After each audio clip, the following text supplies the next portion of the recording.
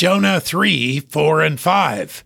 And Jonah began to enter into the city a day's journey, and cried and said, Yet 40 days, and Nineveh shall be overthrown. So the people of Nineveh believed God, and proclaimed a fast, and put on sackcloth, from the greatest of them even to the least of them. Jonah finally arrives at the destination God intended. Nineveh sinned against God, but when Jonah arrives and informs them of their soon overthrow, the people repent.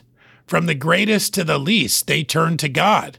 When he sees their works and their departure from evil, God chooses not to destroy them. Accounts of entire cities turning from sin are rare, and Jonah is there to see it.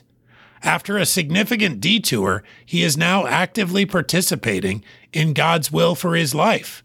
Will he share in the joy of their repentance, or go back to thinking only of himself? The next chapter brings answers and a rebuke for those of us who fail to learn, even after a second chance. Jonah 3, 4, and 5. And Jonah began to enter into the city a day's journey, and cried and said, Yet 40 days, and Nineveh shall be overthrown.